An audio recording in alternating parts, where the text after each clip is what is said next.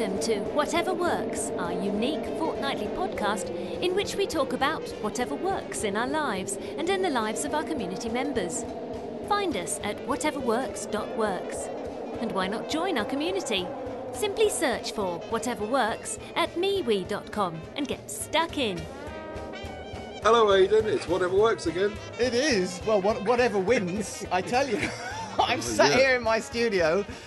We had a power outage about 10 minutes ago, dear listener, when Ted and I were about to start. And oh my goodness, I'm watching the trees outside.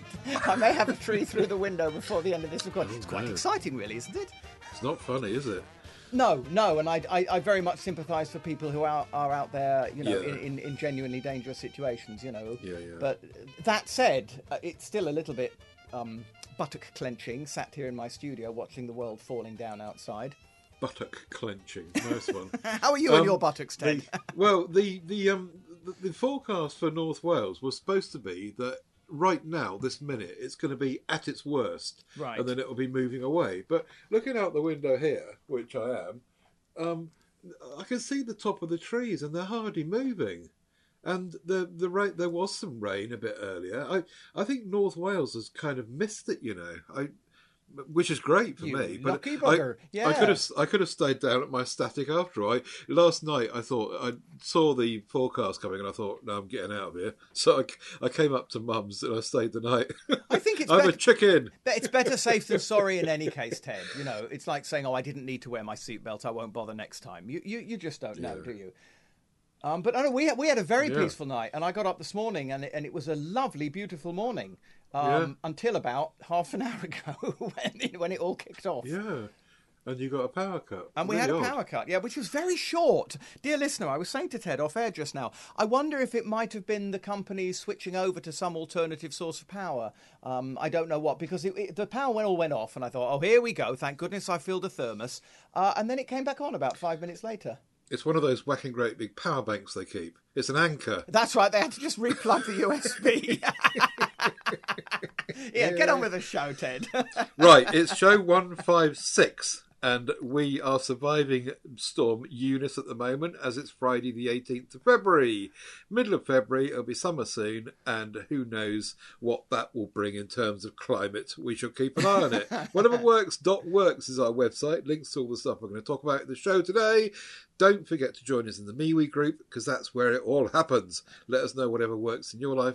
We'll bring the highlights to that to shows forthcoming. TedSalmon.com for me, which is where you'll find links to all the audio podcasts that we're involved in and all the MeWe groups. So head across there. And AidanBell.com is where you'll find Aidan's stuff. Thank you so much to everyone for using my Amazon affiliate link. I'll say that at the start of the show, which is tinyurl.com/Amazon Ted UK. And also, if you want to buy me a coffee, you can do that at paypal.me/Ted Salmon. Now, I'm saying that at the top of the show, Aidan, because we've decided to have a little bit of a reshuffle, haven't we? We have indeed. All things can benefit from a little bit of a scrape around in the barrel, get rid of the bad stuff, bring in some new good stuff. And we thought perhaps it's time to consider doing something like that with Whatever Works. So stand by. Things may or may not be a little bit different in the coming weeks. Yeah, so don't be surprised if some sections disappear. Some new sections appear over the weeks. And some sections might make a comeback when there's stuff available for it, or when Aidan hasn't heard his jingle for a while and wants to play it. Yeah, exactly. But yes, if you've got any ideas about the way that we can refresh things, we did ask that question on the MeWe group. We have got some ideas already, but if you've got any other ideas, then do let us know. We don't want it to become stale, and do keep, as I say, plugging away into the MeWe group, because we also don't really want to drop it to anything less than fortnightly. But sometimes we approach the show and we think to ourselves, we haven't got enough for a show here. But we've allowed ourselves the flexibility of saying, well, if there's not enough for a show, then we'll just have to shelve it. And so, you know, you can help us not have to do that, dear listener, by keep using the MeWe group and telling us whatever works in your life. Enough of this preamble. Let's move on. Hey, I've got a quick bit of feedback. You may remember on the last show you mentioned your omelette maker. And I had an Alzheimer's moment and said, didn't I buy one of those? I'm sure I did. Well, I did. I've found it in the back of a cupboard. I did indeed take your lead there and buy an omelette maker, which I do now remember I enjoyed very much. I don't quite know how it managed to get from the kitchen surface to the back of the cupboard, but it will come back the other way as soon as I'm able to get to the shops through this hurricane and buy some eggs. And I'll be using my omelette maker again. So thank you for that, Great. Ted. Hopefully you bought the better one, not the crappy one that I got, which has lost all its stick. So let us know about that one. I think the good one was made by this company called Q something. It was a 5-letter word beginning with Q. QAnon? No. I can't remember exactly what it was. But anyway, we'll look forward to hearing your feedback on that next time, perhaps. I shall do so. I'll tell you if the sticky has lost its stick while it was in the cupboard. Yeah. Paul Lund comments on the LED Lensa P14 torch that he says he mentioned in regard to leaking AA batteries. Yes, indeed. Paul says that it's now 10 years old, but is similar in the form factor to the torch that Steve Litchfield, our guest in the last show, brought on. Right. The newer versions, he says, are brighter and often have a near daylight colour temperature. However, I would prefer more power levels.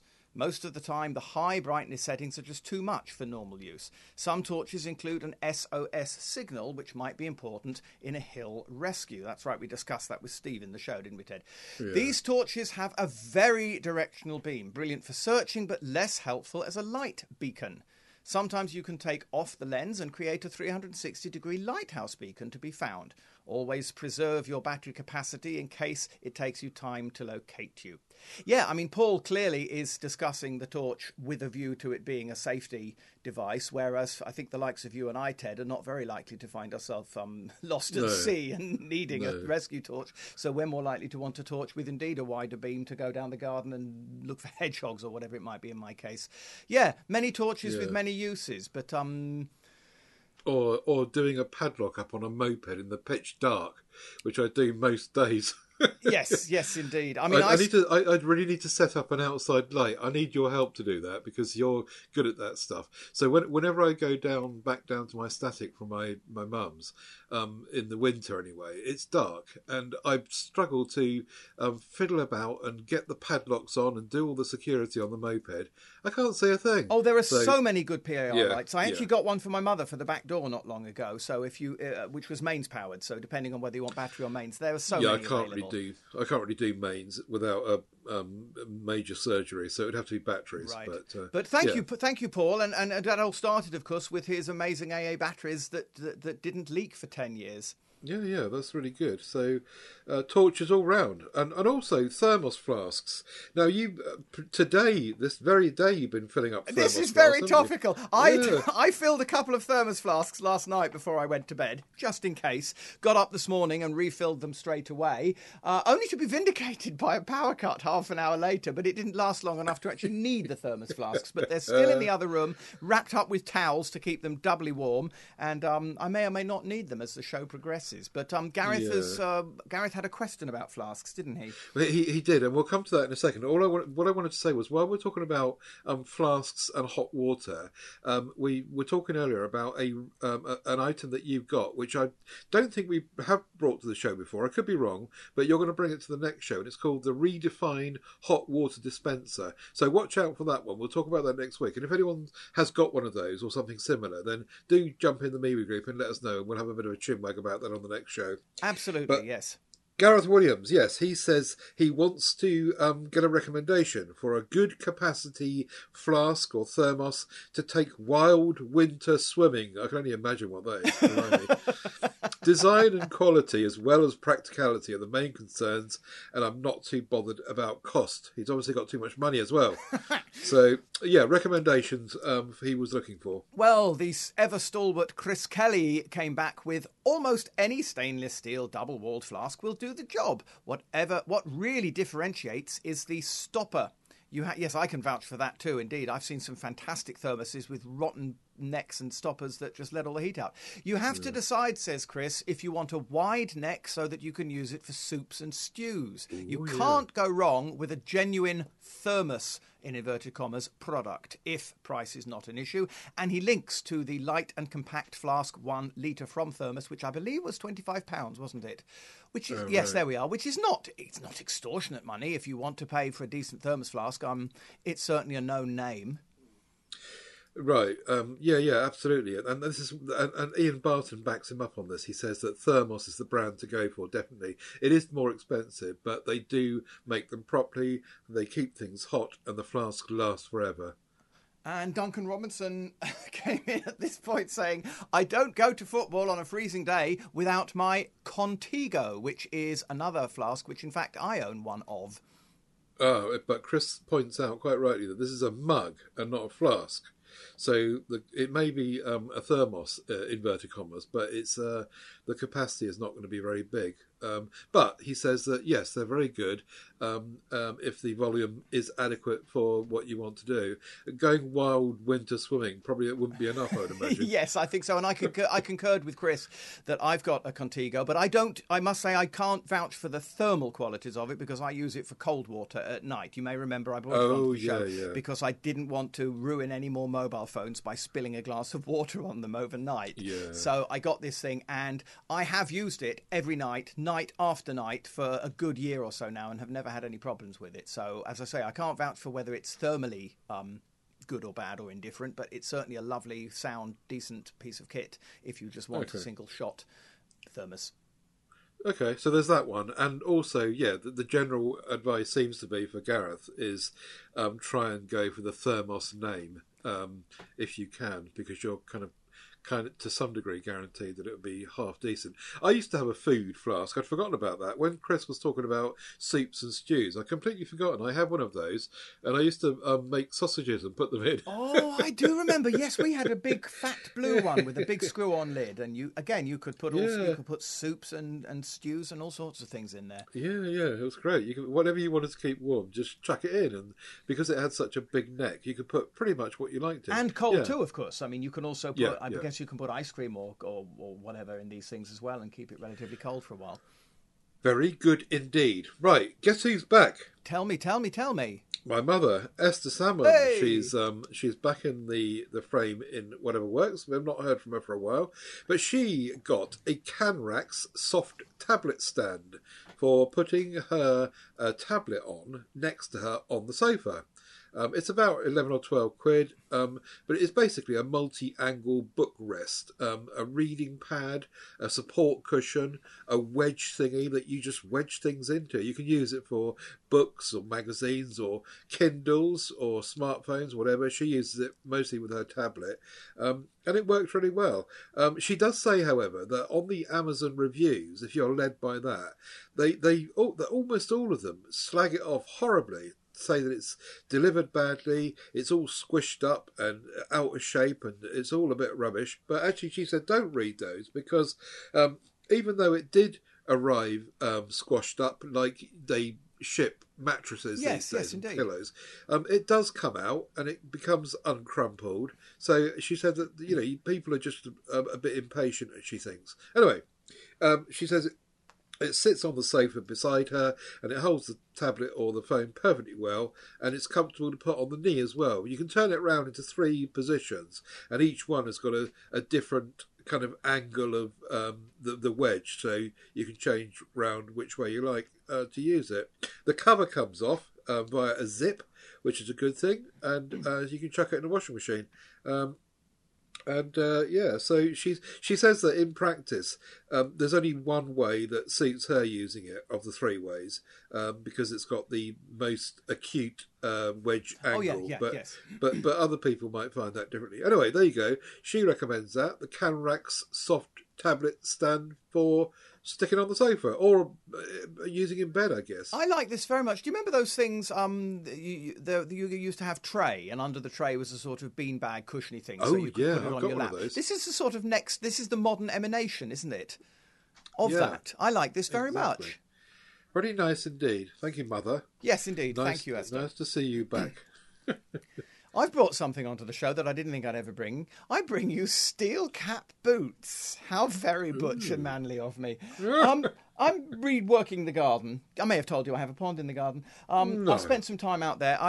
My mother and I made the decision to redo. We've got a little meadow with some turf. And anyway, basically the story is I had to use a turf cutter in the garden, which I hired. And I've never used a turf cutter before, and I was a bit nervous.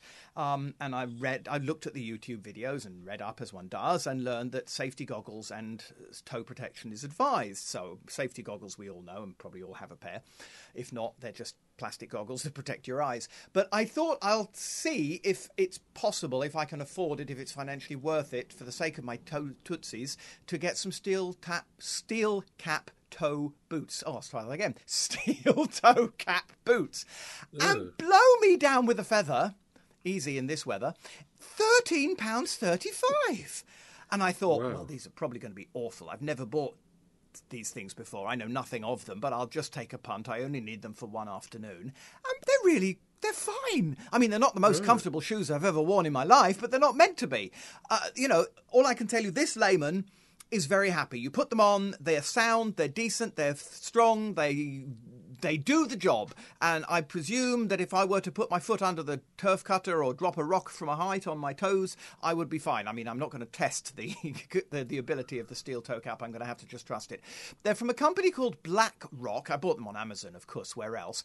Black safety chucker boot with steel toe cap and midsole. And as I say, Chucker. I bought them very, very apprehensively, thinking, well, these aren't going to be much cop. But they really are. And I've worn them in the garden 2 or 3 times since, and just made them my gardening shoes, and they're not uncomfortable, and I'm shocked. £13.35. What's not to love if you should happen to need a pair of steel cap boots? I was reflecting there that only Aidan Bell would assume that everyone has a pair of plastic eye goggles. Of course, everyone's got a pair of those, he says. Okay, I'm sorry, but I mean they're a little more common, I think, than steel toe cap boots are.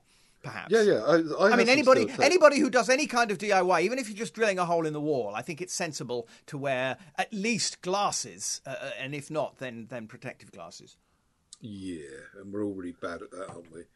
I used to have a pair of steel toe cap shoes, actually. They were Doc Martens. Oh, right, okay. And they lasted for decades. Yeah, but I should imagine really, Doc Martens were normal, in inverted commas, price. I mean, they would have been 50, 60, absolutely. 70 quid plus, wouldn't they? Yes. Absolutely.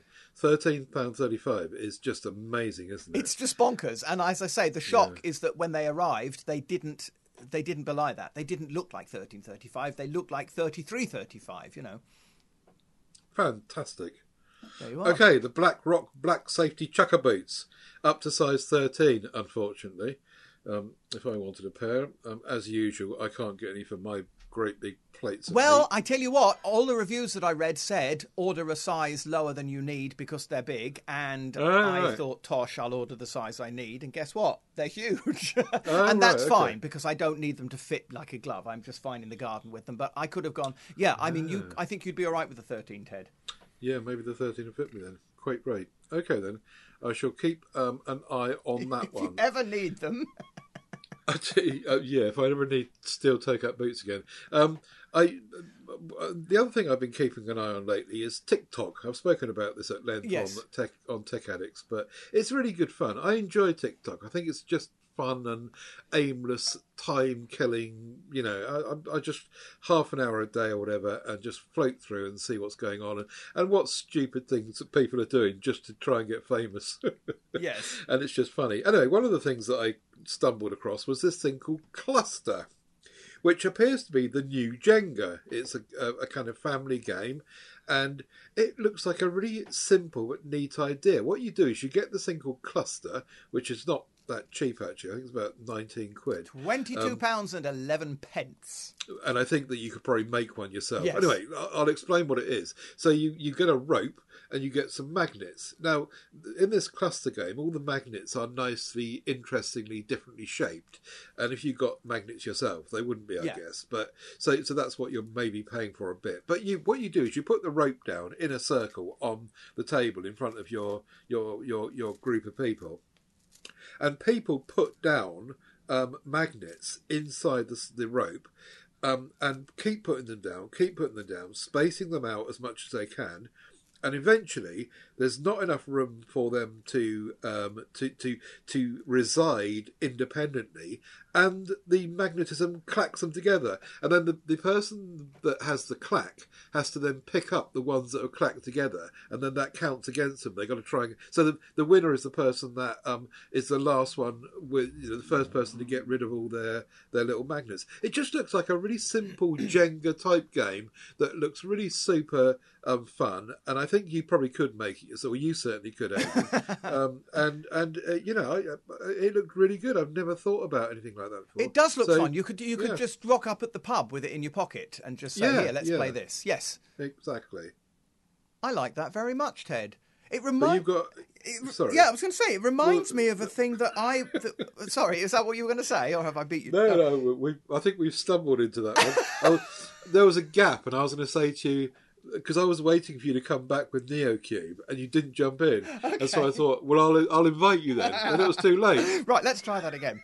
That's very interesting, Ted. It reminds me, according to the recording notes, of no, seriously though, do you remember? I think it may have been you brought onto the show 150 years ago a thing called NeoCube, which is basically made up of about 200 odd tiny little round magnets, which all come together into a sort of Borg cube, if anyone knows their Star Trek terminology. And basically you can just make it into a long line, you can flip it round, you can play with it. And this thing was a big fidget thing for me for a long time until I got fed up with it. Right. So just thinking about magnets and frivolity and playing, that just put that back in my head, and I actually dug it up. I'm holding the thing in my hand now for the first time in many, many months. But no, I have to say, Cluster does look like a lot of fun. I mean, even on your own. I mean, you could even play it as a solitaire, couldn't you? You could sit and do it I guess so. Yeah, just a bit of fun and interesting to play with magnetism, which we used to do as children. Yes. Oh, I remember the ones when you'd have something like a train or a little teddy bear or something, and underneath you'd have a magnet, and you'd move the magnet round under the table or under the table, and the figure would move around. That was great fun. Yeah. Anyway, there you go. Link in the show notes if you've got 22 quid to spare, or have a go at making one yourself. Why not? It might just work. In the meantime, we'll talk about something that I know absolutely nothing about, so hopefully you can comment on it. Jeremy Harpham obviously can, because he has brought to the show water conditioners, which looks like a thing that you stick in line to your piping, and it conditions your water. He lives in a hard water area, and he was going to put it into the still using category because he's been using it since 1996. Limescale is a big issue for kettles, coffee machines and heating, he says. Typically kettles would last 18 to 24 months in this hard water area.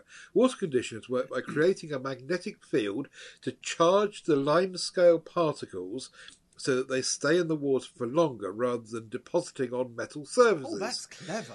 Oh, wow. The charge also means that the limescale tends to clump together, which you can see happen in your kettle. Wow. So do you think that means if you got tired of playing Cluster, you could just tie all the magnets round the pipes in the loft? Yeah, good point.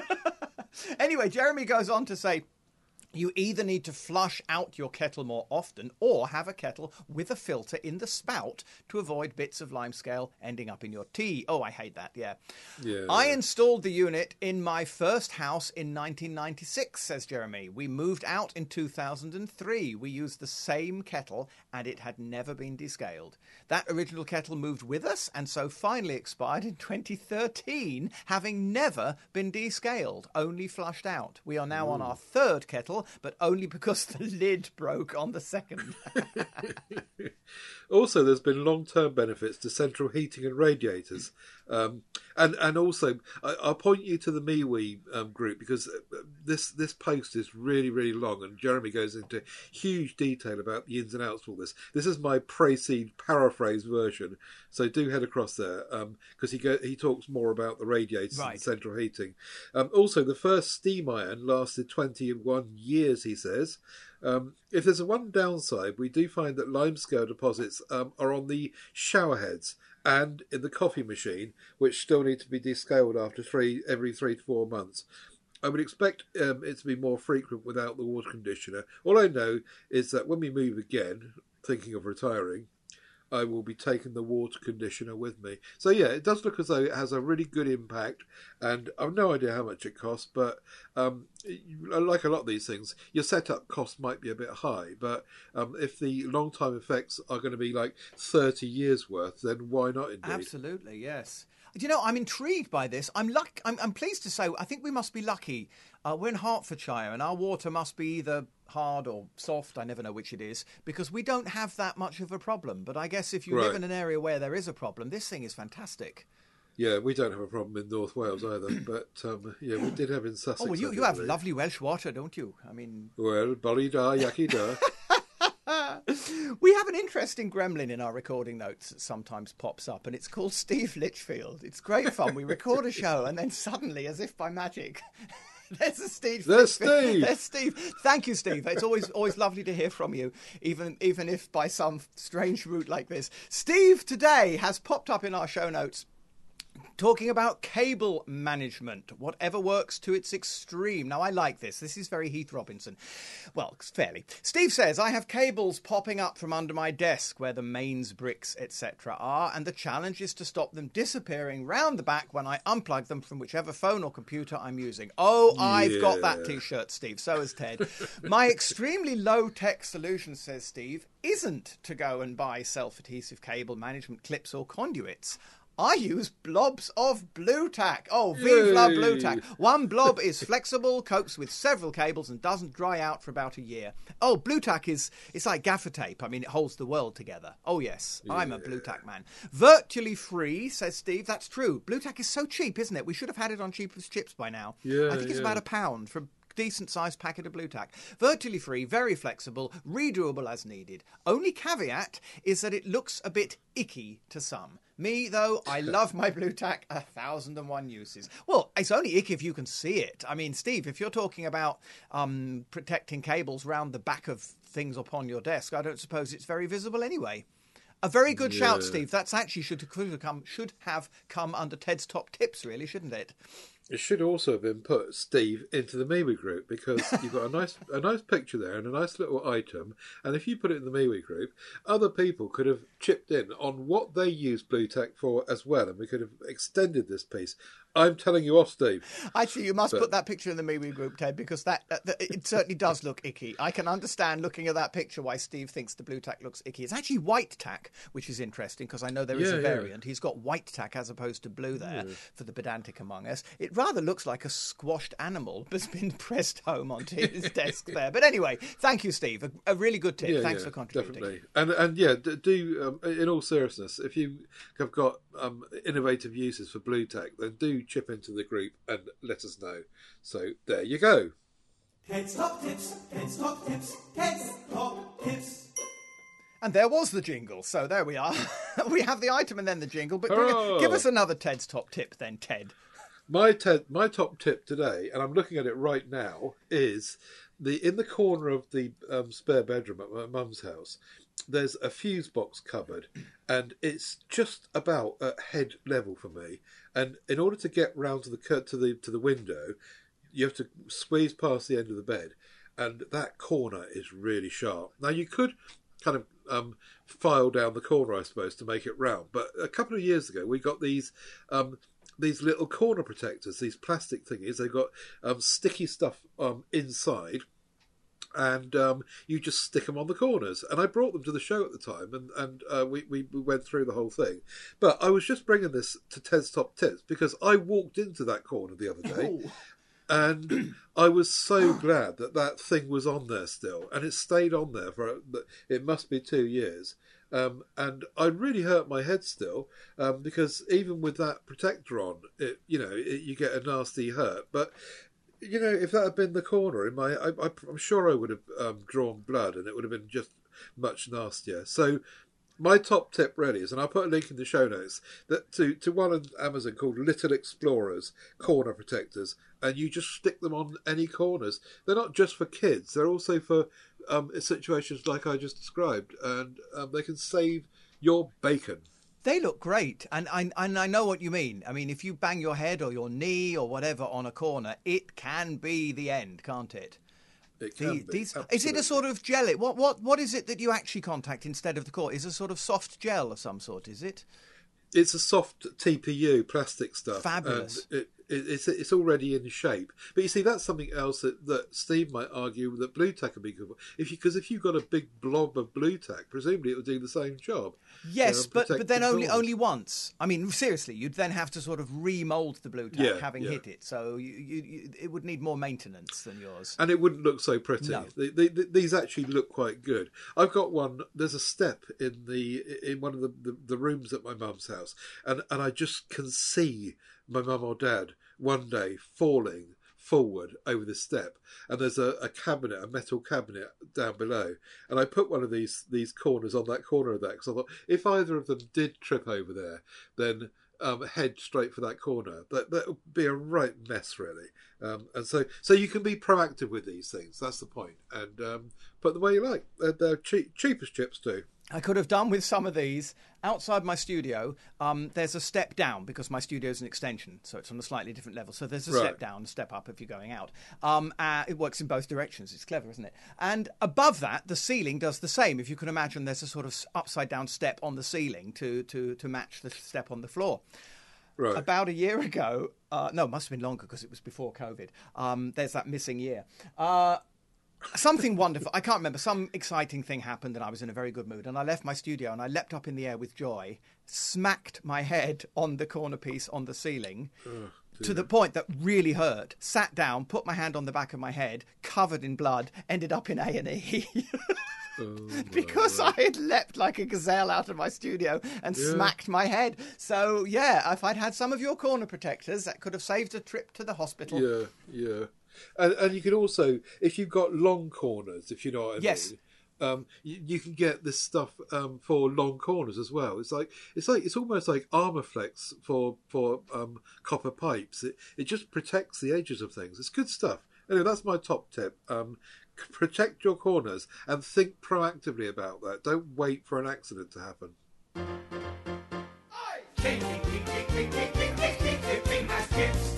So that was Cheapest Chips, but now here's the real Cheapest Chips. Cheapest Chips all round. My cheapest chips this time is black thermal fingerless gloves. Unbelievably, £1.80 a pair on Amazon at the moment. Now, the real price is £3 something. Right. So they're on a special at the moment. And I got a pair for myself, not thinking for 1 minute that they would fit me, because I've got huge hands. But they are. They fit me fine. I'm wearing them now. They stretch to one size fits all. They look tiny, but they go on fine. They're really comfy and warm and cosy and can just be left on the whole time. Subsequently, my mum has ordered another 2 pairs while it's still £1.80. She's going to give her a pair to everyone for Christmas, I think. They're really, really good, and you can type with them and use my mouse. And as you know, I like to be cold and not hot. So when I do get cold hands, and you'll know all about cold hands because it's a big thing with you, isn't it? And these work really, really well. They're ever so nice. They're not badly made. They're okay, but for £1.80, who cares? Cheapest chips. That is really good. I might consider that for, as you say, for sitting at the computer using the mouse. £1.80 for people with cold hands or Michael Jackson impersonators. I like this. Yes, thank you. Yeah. I want one, I want one, I want one. I want one of those. Yes, I'm afraid I'm a snob. I don't buy Cheapest Chips at the moment, so straight on to I want one of those. I'm the other direction. Actually, this is Chris Kelly's. Chris brought this on, and this is so cool. Chris says, a bit of overkill for putting my iPhone on top of. But you could have great fun with this, driving through the park, watch the video and tell me that you don't want one. This is a Snooper Rover electric stabilisation camera dolly. Now, I think most people know what a Steadicam is. A Steadicam is that extraordinary piece of equipment whereby a camera is held, usually by a person, or it could be a tripod or a dolly or a drone or a crane. And whichever way the person or the crane or the mount moves, the camera stays still. Now, I've been fascinated by Steadicams my whole life. I love Steadicams. I don't understand. It's to do with gyroscopes and black magic. They're just amazing. And this one that Chris has found is basically a tripod Steadicam. It's a tripod that you mount your camera on the top of, but then you can wheel it around. It's not only that, I believe it's remote controlled as well. So you can either push it by hand or you can send this thing off with the remote control, and it will move around and the camera stays steady and you get beautiful shots. And actually, for £292, I have to tell you, as a person who knows a little bit about these kind of things, that's actually a very fair price, because for a decent Steadicam, you can pay thousands of pounds. So, yeah, I mean, unfortunately, I don't quite have the need for one. But I agree with Chris. It would be so much fun to play with. I did. I watched the video of this, and it is fascinating. I share your fascination with the way in which these things work. They're so clever, and when you see the video of this in action, you think to yourself, you want to find reasons to do this. Yes. I want a part of this. I'll go and create a hobby so that I can use this thing. Yeah, I mean, and the filming that I've been involved with, people know that I'm involved with this safety video filming that I do for river ships. And we've experienced and used and worked with Steadicams around the sort of £1,000-2,000 mark, and they are amazing. It's just ridiculous. You hold this thing and you jump up and down, and the camera stays where it is. And I don't understand how it works. And I remember years and years and years ago when they were in their infancy, and so was I, and I was doing an advert, and I first chatted to the man on the advert who was doing the one. And in those days, he had a pile of pennies on this thing, and he said, I just put a penny on or take a penny off, and that adjusts the balance for me. You know, and the technology has come ahead in leaps and bounds now. And now you see drones with incredible gyroscopic control. And I mean, there are these handheld gimbals that you can get for iPhones, aren't there? I've seen that you just mount your phone in, and then you can sort of move your hand around in space, and the movement of the phone follows smoothly. It's extraordinary, and it is. It's gyroscopes and black magic. It really is. Yeah. It really is fascinating to watch. I would encourage, like Chris has done, people to go and watch the video and to just scroll through the Kickstarter page, which is where this is coming from. And it's just fascinating to watch what they're doing with it. There is a transmitter controller, so as you say, you can control it remotely, or you can control it with a tablet or a phone or an app as usual, or you can just do it with your hand as well. It just looks absolutely fascinating, and I really want to need one. Yes. I want one. Yes, same here. And I mean, I do have a peripheral involvement with films and filming, and even then I don't really have the need for one, but it would be so much fun to play with. Yeah, absolutely. Good shout. Well done, Chris. Nice one. Thank you, Chris. Similarly stupidly priced is the... No, actually, it's much worse priced. Yes. Is the gold-plated Sony Walkman. We remember the Sony Walkman from back in the day. Oh, goodness, yes. Well, the modern version of that, which is basically an MP3 player, Sony have decided to release a souped-up version of this, which is 99.99% gold-plated, oxygen-free copper, which gives the impression of being gold. Yeah. And it's costing £2,500. Now, we were talking recently about having devices that do one thing well, and these Sony MP3 players do that. They do one job. They haven't even got speakers on them. They're like an old-fashioned MP3 player, like an old Walkman. You've got to use headphones or send out the sound to a Bluetooth speaker or something. But they're just gorgeous, and I would love to have one. I'm a bit annoyed, really, that smartphones are so smart that we think that they can do everything, so we don't need devices like this anymore. But actually, it's really nice to have something that is just one use, and it does it really, really well. So, yeah, a 5-inch display. It runs Android 11, USB-C, hurrah, which has arrived on these at last, and 30 to 40 hours of playback. Just gorgeous. But, yeah, the stupid price. Even the one that's not gold-plated is £999. Really? I was just going to say. I mean, oh, goodness. So, yeah, that's the only difference, really, is that one's gold and one isn't. Now I do have a question. I'm sorry. Where do they get off on charging £1,000 for the non-gold one? I'm sorry, that should be a couple of £100. They are beautifully made one. Have you ever held one of these in your hand? No, I mean I had a Walkman way back in the day when I had a cassette player Walkman, but no, I've never experienced these new ones. I ordered one of these Sony Walkman MP3 player style ones a few years ago now, but it's just gorgeous. You know how we talk about just the gorgeous build quality of things? Absolutely, yes. How knurled metal knobs and buttons that feel as though they're quality. Yes. Yeah, honestly, if you held one of these new Walkmans, you would say, "Oh yeah, this is so Sony. It's so gorgeous," and I just want to. An object of beauty and yes. Anyway, I won't. Yeah, and again, as we often say, if you were an avid music listener with a very good use case and you would use it day in, day out and love it and cherish it, then why not, if you can afford it? And I think that the ones that play FLAC files particularly, this is obviously, they've made this really high end. The one I'm talking about from a few years ago was just MP3 and WAV files, but they're obviously making this really high end and top quality output and all the rest of it. So yeah, it's for real specialist stuff, but I want one of those. I think I do too. But I'll be happy for the one that isn't gold. I tell you what I want, Ted. Now, this is very niche, and it's still tech, so I'll keep it quick. And it was yours. I mustn't try to claim this for myself. You found this, Ted. But I'm grabbing it, and I'm putting it in. I want one of those because, boy, I do. It's a Stream Deck foot pedal. Now... Oh, before you go on, can I just say I didn't find it. They sent me an email. Because I bought a Stream Deck, they just hound me with emails. Yeah, but nevertheless, I don't want to claim credit for something that you'll put into the MeWe group. That's what I'm saying. Carry on. Now, you know this, obviously, because you own a Stream Deck, as do I, and for those who don't, we've discussed it on the show. It's a wonderful little gizmo. It's basically a small set of buttons that you can use to control your computer if you don't understand how to use a mouse.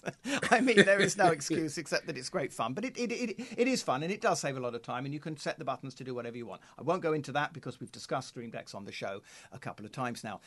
Ted has found a foot pedal, which basically means 3 more buttons for your Stream Deck, but they're under the desk and you play them with your foot.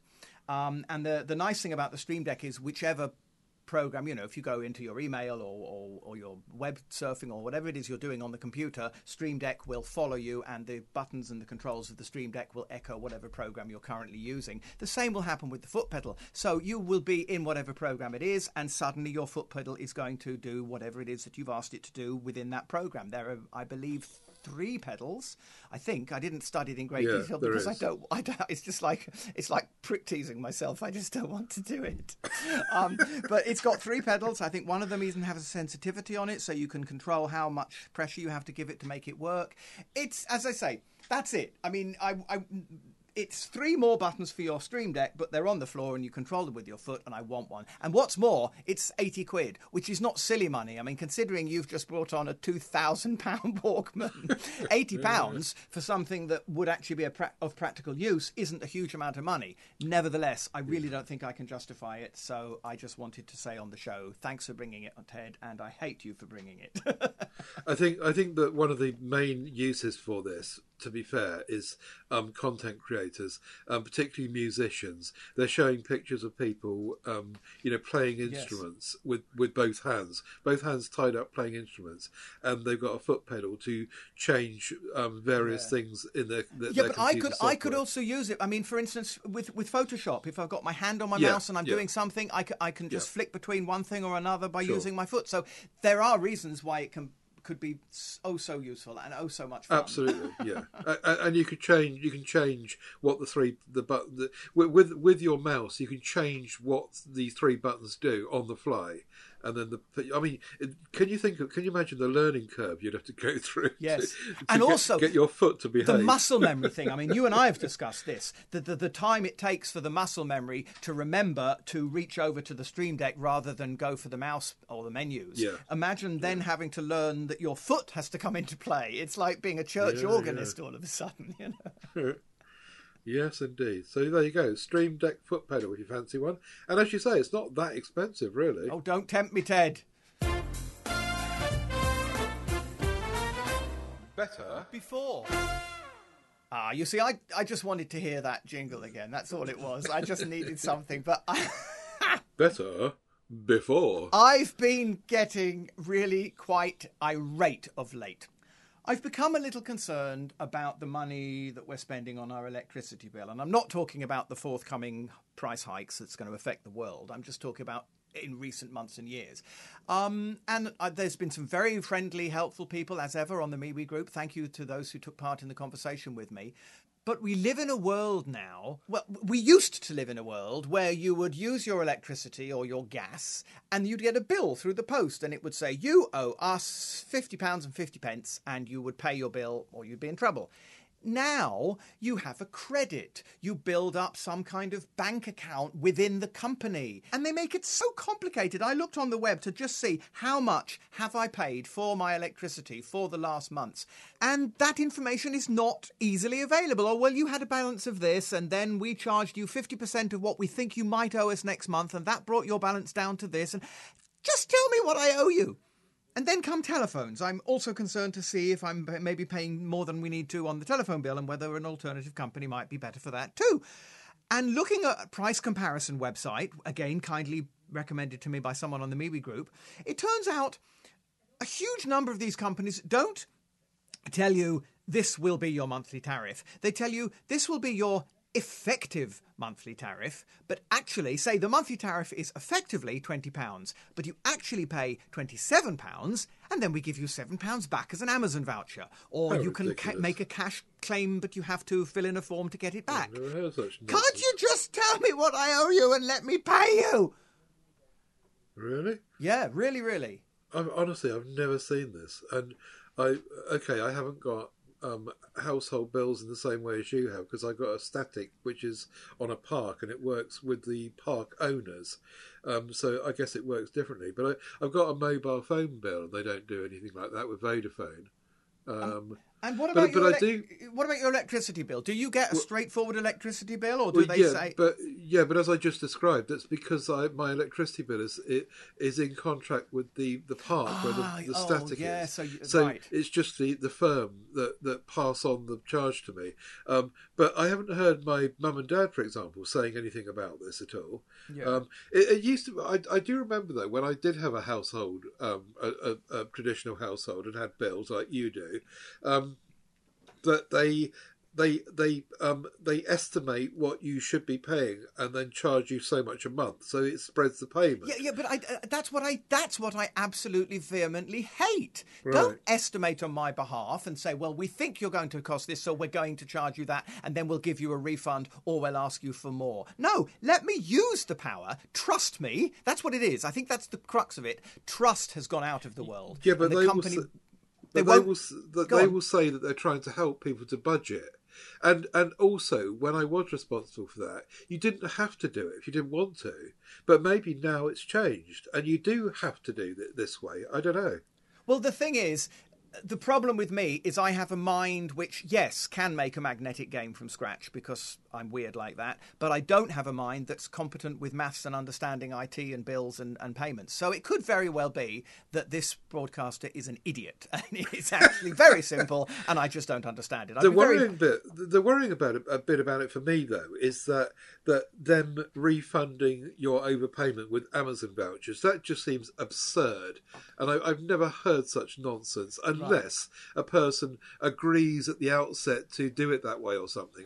That just seems complete baloney to me. Well, then again, you see, it could be that I am an idiot and that I just landed on a comparison site which happened to include all of those kinds of bills. Okay. So, you know. But I do agree with you in principle. Yes, you're right. When bills were bills, but they will argue that they're helping people to budget by spreading payments.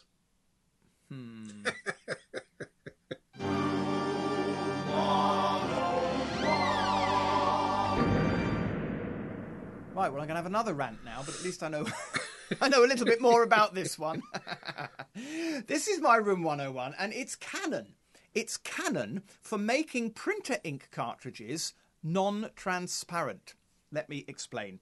I don't use Canon cartridges because you have to mortgage your house to pay for them.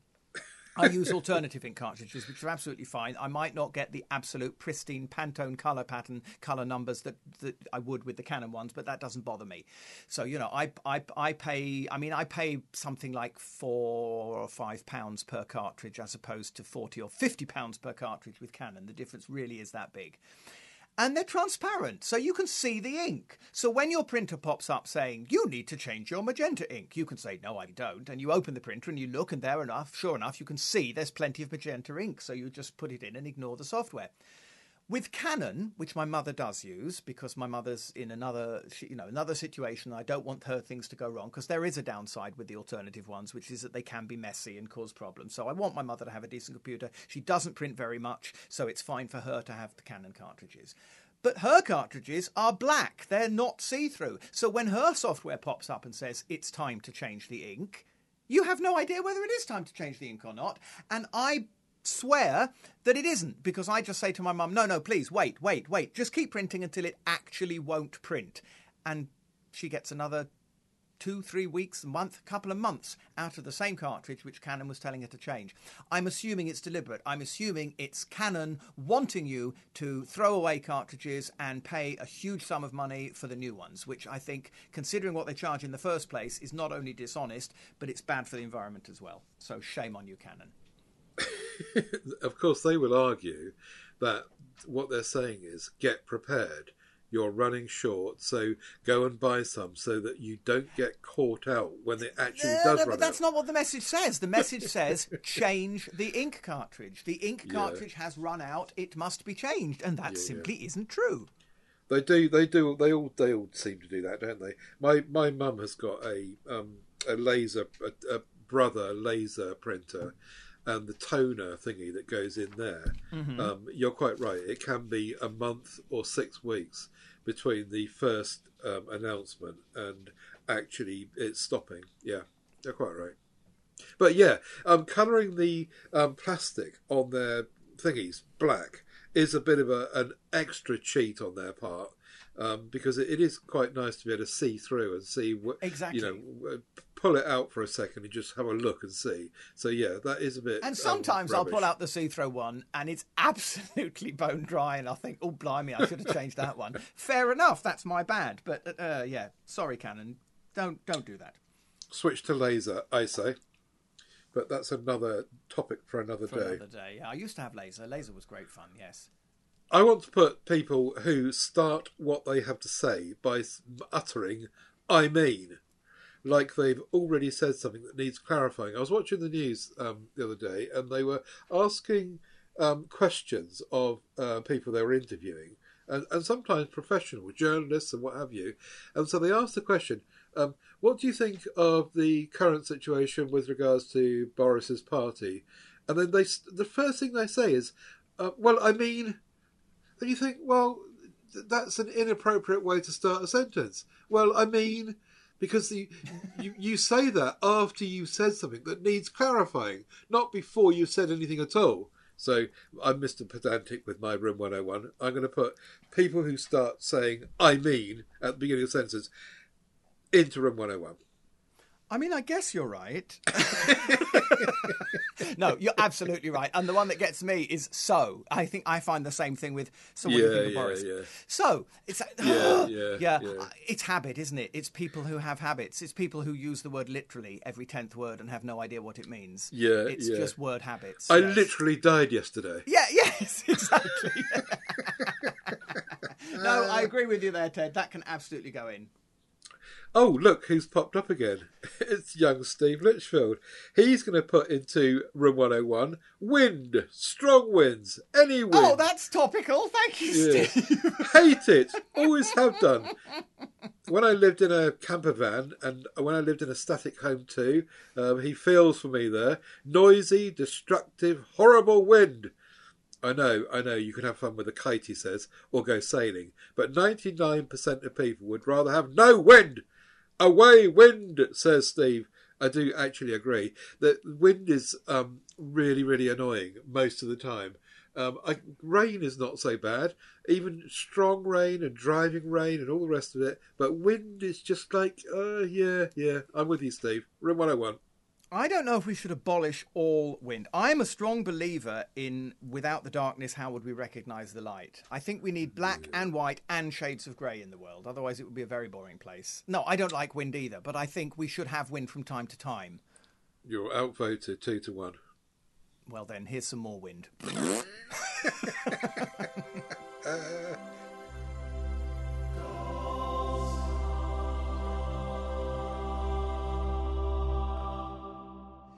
I want to give a gold star to Timpsons. You may remember my wonderful Chronaby semi-smartwatch that I brought onto the show a year ago, and I brought onto what still using not very long ago, just a couple of shows back, and we talked about it. And at that time, I said, I haven't even had to change the battery yet. Well, now I have. Which I thought would be straightforward. I took it. How long did it last? Sorry? Over a year. I mean, I brought it onto still using. A month or two ago. So it will have been over a year by now. Okay. And I took it to a local jeweller's and said, can you change the battery? Oh, no, we can't do that. Oh, goodness, no. We'll have to go to London and get the battery for that one. I took it to another jeweller's. Oh, no, sorry, we can't do that. We don't do it in the shop. We have to send it away. I took it to a third jeweller's. Now, what was that one? Oh, Mr. So-and-so isn't in today. He'll be back on Saturday. You can bring it in then, but you'll have to wait because he'll have a lot of jobs. This went on... 4 jewellers turned me down. And again, wow. I mean, this is almost a better before. Because what happened to the days when you could just wander into a jeweller's with a watch and 10 minutes later they changed the battery? Anyway, the 4th jeweller said, try Timpsons. Now, I'm a snob.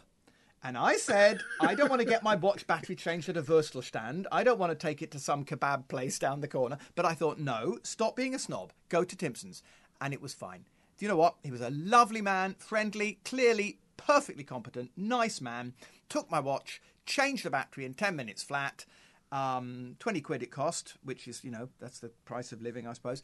And there we are, job done. So I really want to give a gold star to Timpsons, firstly for misjudging and being a snob and not wanting to go in the first place. But then when I did, very nice man, changed the watch battery in 10 minutes, no problems. It's really nice to know that Timpsons is still going after all these years. Yes. I don't know one myself locally, but that's great to hear because they were really very flexible, did some interesting... They used to mend shoes and re-heel shoes and stuff, and they just did all these little odd jobs, and it was a great little shop, I think. And I give him another gold star, because when the battery came out, I should have... It's in the other room now. I can't remember. There's the standard watch battery. Is it called a 3032? Or it's a 2032, I think is the number. Right, This battery was a 3032. Okay. It was enormous. It was nearly as big as the watch. Oh. And he said to me, luckily I had one of these. This is a very unusual battery. Which actually in a little bit justifies the first jeweller saying, I have to go to London to get the battery, because he may have had a point. If I will buy some strange, obscure Swiss watch, Swedish watch, I should say. Anyway, I think it was a 3032 as opposed to the standard 2032, which was a bigger battery. But I'm beginning to sound like a train spotter now. Well, it was the 2032 battery that I used to use, but now I use the 3032. No, perhaps that's true of all smartwatches. Maybe because they've got to drive so many more things inside. The days of the tiny weeny little watch batteries not big enough anymore. I don't know. Maybe if you opened up the back of a Samsung smartwatch, there would equally be a whacking great battery in it. I don't know, because they're rechargeable. Remember, this is not this is a standard. This is a battery goes flat, replace it battery, not a rechargeable. Whereas the vast majority of smartwatches will be rechargeable USB, plug them in, so there'll be different batteries anyway. Yeah, but they'll still have a battery in there. Yes, yes. Yeah. But by that token, they probably have a smaller battery because it only has to last 24 hours before you have to plug the ruddy thing back in again. Yeah, unless you buy a decent one. Yes. But yeah, I agree with you. It's great to see Timpson's still going, and I shall have a look and see where the local one is. Talking of repairing watches, I'm going to put the local watch repair shop in Abergele into room 101, because my dad went in there to have his battery replaced, and because we couldn't get the back of the thing off, I wasn't going to do it myself, and I said to him, if I try and take the back of this watch off, I think I'm going to scratch it. And he's got this lovely 800 quid watch, which is really, really nice. And so he went down to this shop. What does he do? This bloke down the road scratches it to buggery, getting the back off, which is what I could have done. I said to him, you ought to go and complain, but he he's quite right. What are you going to? You'd have to prove it, and it would be really difficult, wouldn't it? And then he'd fall out with people. But anyway, yeah. So it's a shame, really, because he's got this lovely, lovely watch, and it's now on the back. Thankfully, the back doesn't face outwards. Much, yes, yeah. But it's all scratched, and that's a shame. But yeah, Timpson's Gold Star, I agree. When you said your dad went in to change his battery, I thought, what kind of battery does your dad run on? Actually, he has got one in his chest. That's another story for another day. Right, okay, I think we're done, aren't we? Are we up to the hour? Have we done our penance? We're still alive. I can see various bits of detritus blowing around the garden from here, but I'm still in one piece. How's it at your end? Started up yet? Looking out the window, it looks exactly the same as it did an hour ago. You may have dodged a bullet there, Mr. Salmon. I think the North Wales has really dodged this one. Yeah, it's interesting, isn't it? Anyway, hopefully we'll all be back in 2 weeks' time and not be blown away anywhere or wait for the next storm to come along, which they seem to be calling anything that's a strong wind now a storm, don't they? Yes. But anyway, that's another story for another day. We've got a lot of stories for another days, haven't we, this week? And it'll be F, what we had. It's F next, isn't it? E for Eunice. F for me. It's a storm. No, maybe not. Yes, enough of that kind of talk, you scoundrel. Whateverworks.works is our website. Head across there. Links to all the stuff we've been talking about today. TedSalmon.com for me, AidenBell.com for Aiden. MeWe Group is where we want you to hang out. Let us know whatever works in your life. We'll bring the highlights of that to the forthcoming shows. Anything for you to say in retirement, Aiden? Retirement? I hope not. No, it's been fun as always, and I look forward to the next one. And get yourselves in the MeWe Group and give us some content. The last thing to say then, as always, is don't forget, whatever works.